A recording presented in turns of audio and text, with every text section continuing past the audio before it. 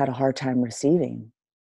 Yeah, I mean, I totally get where you're coming from. Like for me, it would be like, okay, if someone offered me a bong hit or like a beer, like I know I could do that and I would feel good. Like Mm. I know like I know like the feeling associated with freaking and then and then exhaling. But then I'm like, okay, that just doesn't work for me. Mm. Like if I do that, then I'm just gonna be going down. But like I can say, yeah, yeah, well that sounds good, and if it still worked, I'd probably do it. But it doesn't work for me anymore, so I need to not. And but like being aware and going, yeah, no thanks, instead of Mm. like making this big, like I had someone offer me, someone gave me a chocolate at work Mm. last week Mm. or like 2 weeks ago, and I didn't even think about it, and I freaking like popped it into my mouth. It was a truffle, and like I popped it in my mouth. I took 2 bites, and I was like, "Is there fucking booze in there?" And they're like, "Yeah," and I'm like, and they're like, "Oh, I'm so sorry," and I was like, "No, it's no big deal. Like I'm just Mhm. not gonna like the." I bit into it, and I'm like, "Pause. There's booze. I could probably eat it and I'm not gonna like have to start my sobriety date over, but like No. yeah, I don't wanna I'm just gonna get rid of that thing and then be like I didn't crucify them for it, and I was like, they're like, oh, I'm so sorry, and I was like, yeah, it's no big deal, I don't drink, but I'm not gonna like hold you over to you're my friend, like I work with you, it's not you weren't trying to like blow my cover. Well, it's really not theirs, right? I mean, it's No. not theirs. It's not, we don't, we only live, we're living our lives not to, most people have 0.1% maybe awareness around other people's experiences, Right. and the people that have more than that, maybe the, 20%, they're prophets. Okay. The ultra So enlightened. Yeah. yes, I mean, but most people are not really in the living their lives worried about whether or not Matt can have the truffle, right? I mean, they're just not. So but we internalize that stuff. But you didn't in that moment. You didn't No. internalize that they did or make it mean any of this stuff. But it's really easy to, if you have some sort of hurt around people not seeing you.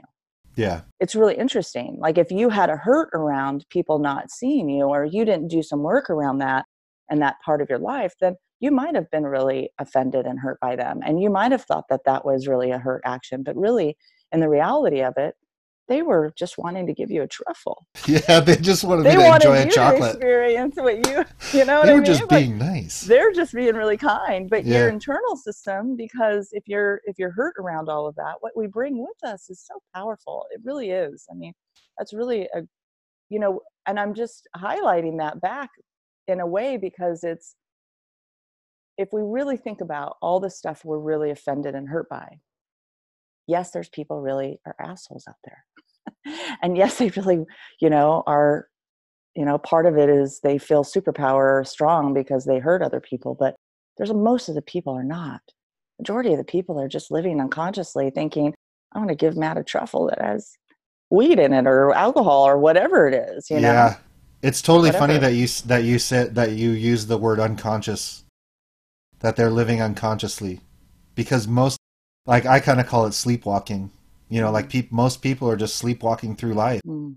And like I get into conversations with people and they'll take umbrage, or they'll be like, "Well, this, blah blah blah." And I'm like, "Why do you even give that thing energy? Like that's ridiculous. Like that person's not thinking about you.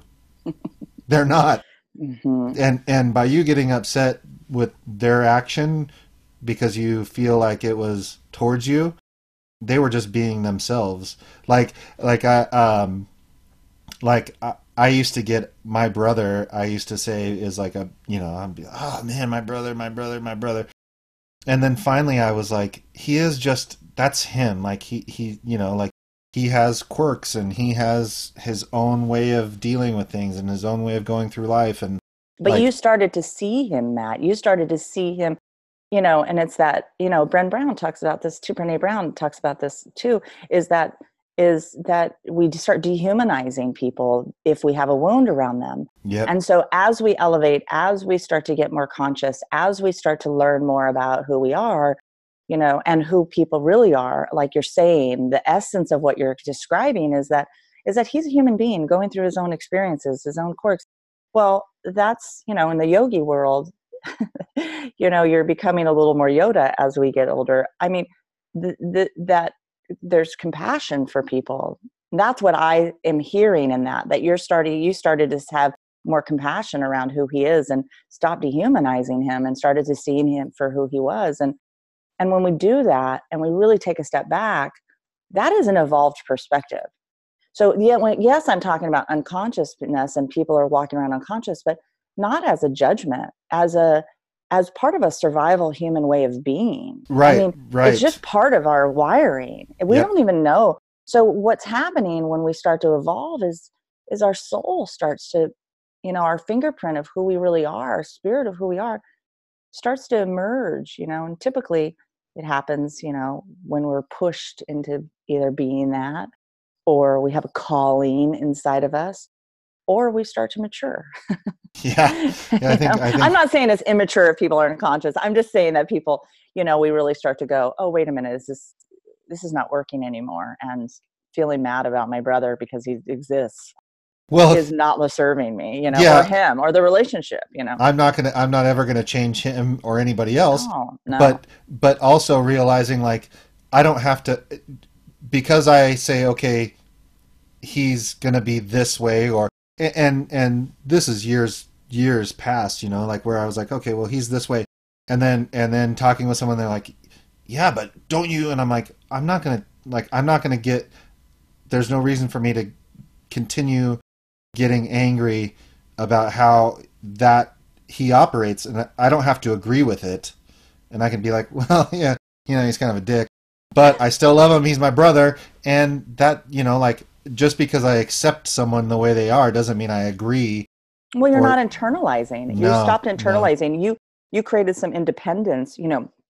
Most of us live in codependent relationships, and that's not a diagnosis. I'm not, a psychologist. That's not what, but most of us live in this agreement that, if they're an asshole, then I get to internalize being mad about that. Yeah. That is enmeshment. There's no separation there. I mean, you're upset and you're an asshole and you're going through something, and I don't get to let that kill my vibe. Does that mean that I want to be around it and whatever? No. But what's the solution in that? Well, the solution is like, shit, they're going through something. That's what happens for me is I don't have to fix it in that moment, but shit, you're going through something. Hey, bud, you're mad. Oh shit, you're pissed. Right? You're being you're taking out on me. I'm pretty sure I didn't do anything, but if I did, let me know. Yeah. And you're not internalizing. There's some independence. There's some separation, and you just took the hurt out of it. Your 6-year-old, your 8-year-old, 10-year-old didn't like it. It probably felt hurt by him. And so because that, or you didn't like the way that made you feel inside, you kept that with you. And it sounds like you've separated that, which is amazing. I mean, really, that's how I see it, like how what you're describing is you created some autonomy and independence, and there's compassion in there. Yeah, but it changes from person to person. Like For that, sure. like it becomes a new, it's the same thing. And I talked about this a long time ago like we keep getting the lesson until we actually learn it, and it changes shape and changes disguises and all those kinds of things. It's really, I could go on talking to you about this for probably like another 15 hours. I want to, we've been going, I think we started a little bit late, but I want to go backwards a little bit. Okay. So to before you and I met. Yeah. You touched on kind of how you grew up, and this, I mean, I want you to, as much as you want to tell, like, how did you get, so when I met you, you were, I mean, I fell in love with you instantaneously when I met you at the Reno room. You were like this powerful, strong, and I think, I mean, we're only a few years separated in age. Yeah, I'm 47. What's that? I'm 47. Yeah, so you're 2 years older. But like, you were on a different level than I felt like I was when we first met. But how did you get from like how you were growing up with, you said your mom had some addiction problems, and you just grew up in, I don't want to say tumultuous, I'm not going to put the words into your mouth, but It you just was. kind of, it was, I mean, how you grew up. I would venture to say, if we talked about how we grew up, like I would say that our lives our like Mm. growing up lives probably mirrored each other quite a bit. But how did you get, I mean, and you've touched on this, but how did you get from there to elevate with Corey to like I mean, like you were in the bar business, you were in the restaurant business, you were in the entertainment business. How did you? You made it sound like I stepped into being um, like a porn star. No, just kidding. No, no. I'm just kidding. You were in People the entertainment people business. You were on the pole, which is no. People end up there. People end up there. I'm totally kidding. I'm totally kidding. That's the place where people No, I'm end up. totally kidding. Corey.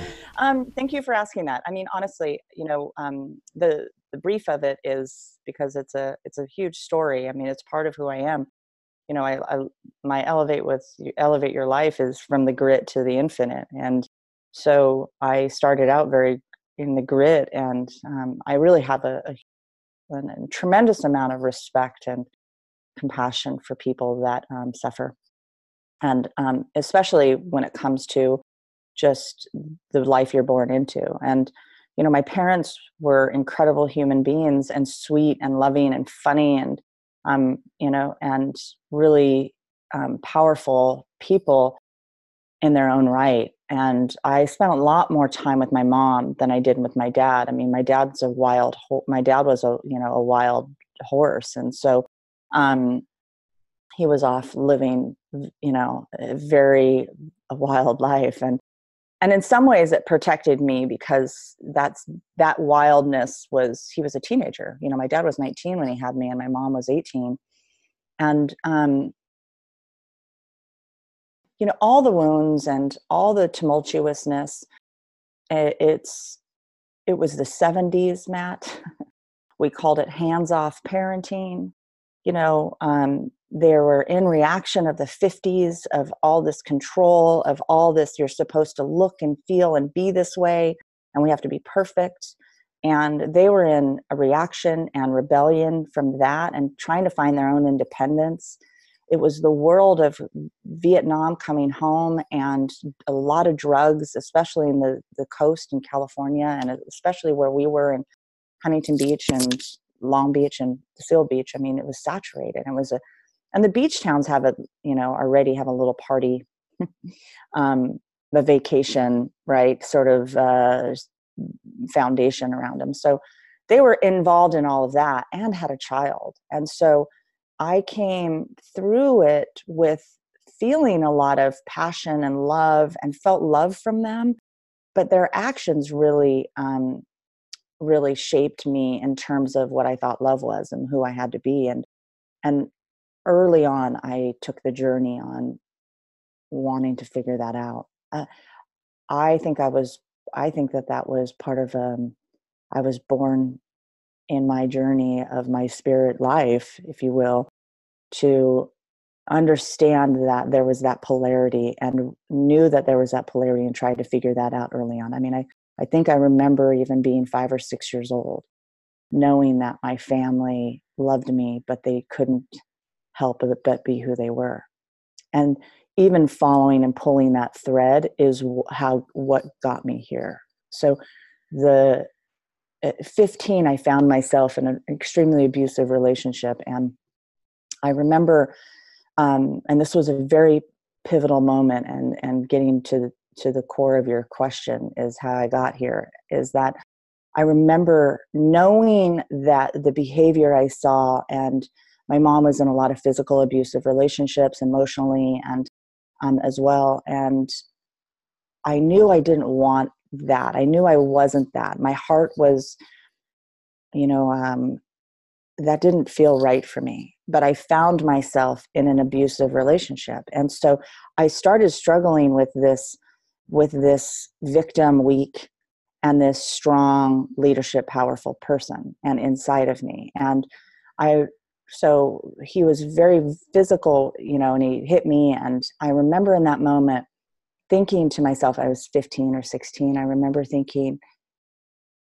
motherfucker, like, how the hell could you do that? I'm such a sweet, loving person. How could you do this? Right. And in the same breath, I thought, oh, he's damaged. And I am here to fix him and help him. How crazy is that? And in that moment, not no, but that. it all It's not that it's crazy. all infused for me. Right. Right. And it was that, yes, I was a victim, but my victim became part of my superpower of wanting to help somebody else.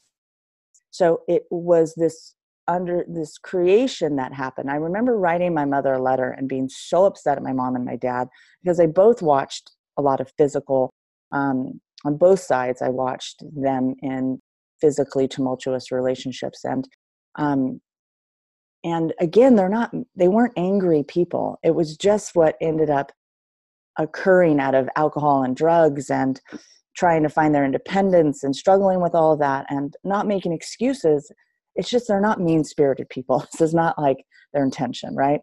But this is what they ended up in, and this is what I saw. And so when that happened, I knew in my system it was not okay and I should go.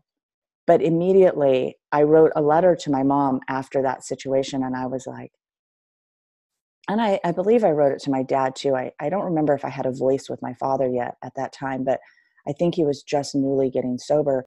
And, but I remember saying to her, fuck you for showing me this.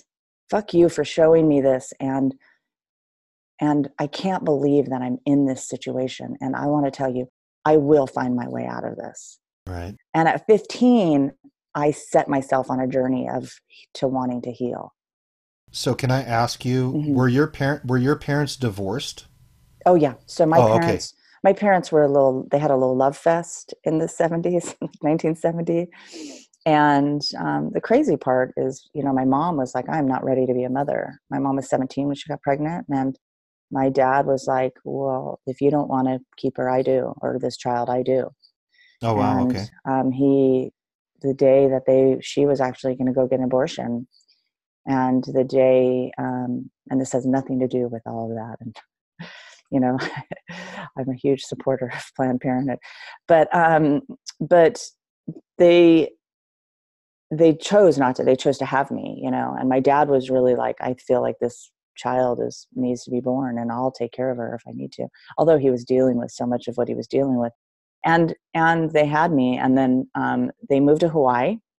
My mom was from Hawaii, and they moved to Hawaii, and she was a Hapa and half, we thought, Hawaiian, and my dad was a surfer in Huntington Beach, and so it was kind of a perfect life, and they ideal of that, and they went and moved to Hawaii and they lived there for about a year and a half. My mom said that she was bringing me home for Christmas to visit her parents and his parents, and she left and never came back. So they kind of broke up, and he didn't know they broke up, and she just kept moving. Wow. So, and it really never, I don't think they got divorced until she was about to get remarried again. When I was about 11, they never really had a conversation around it. That's incredible. I know, it's pretty crazy. Incredible. Yeah, but all these parts. And so when I was 15 and I set on that road to heal and to make changes, I started to see myself as more of my, that was my strong part of me. I pulled my bootstraps up. I went and was like, I'm going to be the person that, so I'm going to be I wasn't using this language at the time, but I'm going to be better. I'm going to be a leader. I'm going to take care of myself. I'm not going to allow myself to be victimized. All of this situation, it took me a few years to build myself. So when you met me, I guess I was in my 20s. I started out, I left my mom's house. My mom set some boundaries. She got clean and sober. My dad was sober. I pretty much, felt already on my own for a very long time. I felt like I was my parents' parent since I was 5 years old. And so, and I don't have any siblings. Right. And it's part of the behavior of part of what happens when you have children, parents of addiction and you're a child of addiction. But the other thing was that I started to create, now looking back, now having awareness around this, I started to create a disconnect. When they were starting in recovery, it created this disconnect because I'm like, oh, now you want to show up? And it was and now you want to start showing up for me? And now you want to do this? I already got this. I'm actually better at living life than you are. And I'm better at living your life than you are. And it was part of my survival thing. So when you met me, I was in the thick of that. Like I was in the core belief that that was who I was. But what was subtly attached and connected to that was that I really thought the person I was the victim, was the wounded person. So I really was attracted to people at that time who needed me to help them. So my system and my wiring and my pattern was physiologically attracted to that unhealthy way of being. So I had that, plus I had this personality side of me that I went forward to make myself better and to heal and to move forward. But those parts were really glommed on together. Right. And so I had a lot of polarity that I was dealing with. So when you saw me at the Reno Room, I was stepping into my best self, but it didn't always feel right for me. But I did a really good job because quarterly in who I am without that, I call it the original operating system. Who I am without that original operating system is of leadership, of loving and caring and support and is strong. And I am all of those amazing things. That's who I am. But that original operating system was what was really driving inside of me. So I was in battle with that internally. That was what I was going through. So you saw this part of me that was like, yeah. And then I'm just, navigating in that. And that's probably why it showed up so much. Like it was my superhero version. And, but my wound was really driving a lot of that. Yeah. I just remember strength. I mean, and that's who I am. Yeah. But I feel like it was honestly, Matt, I call it like a 6 scoops of ice cream on a 120-degree weather day. That strength inside of me kept me protected. So It didn't always work. It didn't create flow. It didn't create intimacy. It didn't create a lot of trust. It didn't create a lot of that because I was super blocked off. Right. And so I was living in a lot of my rational survival self. So that's why it showed up so powerfully, I guess, but today it's still that's who I am, but I'm also allowing I have also unhooked that wound and that survivor part of me. And today I live in a really flow of vulnerability and I don't have to have that superpower of strength. My strength of all of that is now part of the essence of who I am. Does that make sense? Yeah. Like I've melded more into a more whole person of me. So I'm not just like 23 and yes, I can, that's part of me, but it's not. I can kick every motherfucker's ass in this place. Well, and that was part of my, right? That's who I had to be. I had to be that because if not, then what I saw was then I was a victim. Right. I didn't ever allow anybody to touch me or physically in that way ever again. So, that after that relationship, and that person has made their amends and didn't want to be that person. And it's really incredible. We're Facebook friends. And you were in Long Beach at that time. Yes. And what's funny is I think the core of that sober group of the LBC. Do you want to know something? I think we may have discussed this at one time. So I grew up in the Shore. Yep. And for most of my time in the Shore, I lived on the corner of Prospect and Division. And I was a huge skateboarder. And you went to Wilson for a brief period, correct? I went to Lowell, Rogers, and Wilson. Okay. So I just heard your podcast when you were talking about Mr. Ching. Oh, I had Mr. Ching was awesome. I had Mr. Ching, and then I registered my son he went to Lowell Rogers Wilson. I registered, and I'm in the orientation of him. And I just heard you talking to somebody about this, but I was in the Dawn orientation. Scruggs. Yeah, Dawn. Yeah. So I don't know her, but is that right? Is that Yeah, yeah? Dawn. I don't think I do. But anyway, and when you said that, and I remember Cobble coming up, and he was like, Cobble, who's Cobble? Who's Max Cobble? I was like, and I'm sitting right next to him. And he goes, and your mother, Corey, she was in my class. Is she here? And I was like, yeah, Mr. Ching was so great. Yeah, Anyway, he was lovely. So it was he was awesome. It he was was the shit.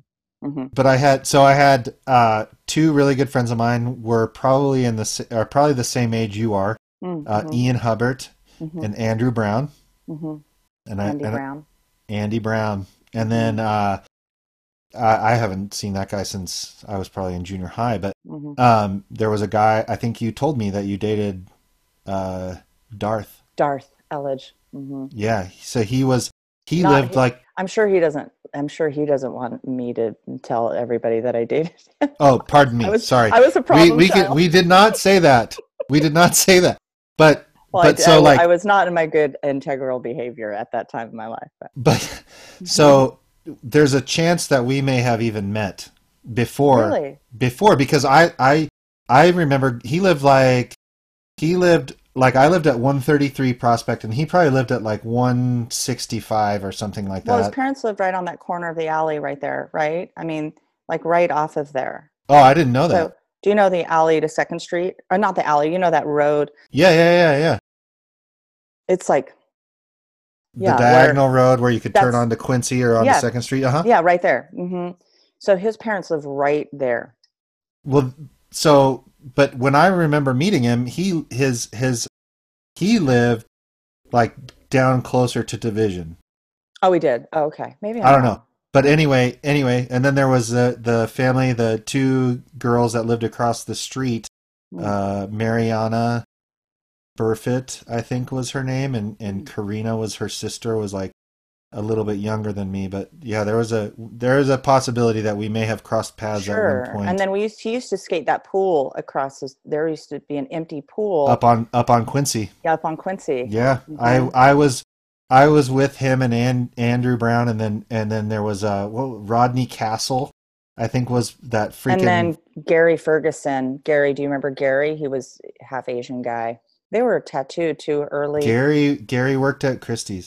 Yep, Gary did. Oh, of course you know Gary. But Gary was skating that pool with Darth and all of those guys around that time. And it wasn't like the pool wasn't around for a long period of time. I mean, somebody had emptied a home, they Yeah. just were jumping the Yep. wall and Yep. we were hanging out there. So And I'm sure you did that. Jimmy Scott was another one of those guys that Mm. was like a Wilson That dude that time was a was little bit such a older. blur for me. I mean, I know like there was certain people that I know that like, you know, Sarah Childs and Andy and all of those girls and everybody, but that whole crew, I mean, you know, Long Beach is such an incredible, amazing place. I mean, Steve Foley was one of my very best friends growing up, and Joel Nelson, Well, you know. Joel Nelson, I remember.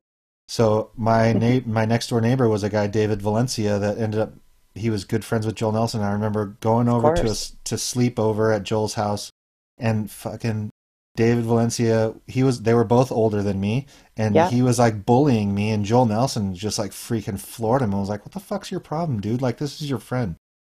Like stop being a dick." And like from that day forward, Joel and I were really good friends. But I was security for Jack of None. I used to run security for Jack of None Oh my because gosh. Yeah, then because EJ absolutely. I mean, I was EJ all was through all of that. I mean, those were all my buddies, you know. Gus and Dan, and I mean like I used to go to their practices Dan. every day. Every time they practiced, I went. So much so that I remember they had a show one time in Huntington Beach, and like Gus had laryngitis, and they called me and they're like, "Can you come?" And I'm like, "What do you want me to do?" And they're like, "We need you to sing." And I'm like, "Yeah, I know all the lyrics. Oh, I okay. can do Oh my it." God, that's so fun. Oh my God, that's so crazy. I mean, it was such a blur for me. I mean, I've said that, but I was barely getting through. I mean, middle school too. I mean, it was very, emotional time. And I did stuff like, I remember I used to walk to Lowell, and one day, I don't remember, I was like 7 or 8 years old, and I decided that I wanted to just get on the public bus and not go to school. So I jumped on the bus as an eight. Can you imagine this? How old's your son? 6. Yeah, 6. So 2 years from now. And I got on the public bus and rode it all the way to Lakewood. Oh, we'd be fucking arrested if that happened now. It was so crazy. I mean, Yeah. I just was roaming. I was And just no one was, said anything. no, No one there was just kid riding the bus. that's Yeah. it. Nobody, that's what I Yeah. mean. It was just a hands off. It was, everything was going to be okay. Everybody was okay. Yeah. There wasn't alerting anybody. There wasn't that alert. I mean, today a kid walks to school at 8 by themselves, and people are like, I mean, I was going to preschool, kindergarten by myself. Yeah, you're going to jail. You're Parents going are to, going to jail if you're well, at letting your least kid you're walk being, to the. yeah, but yeah, but do you miss Long Beach?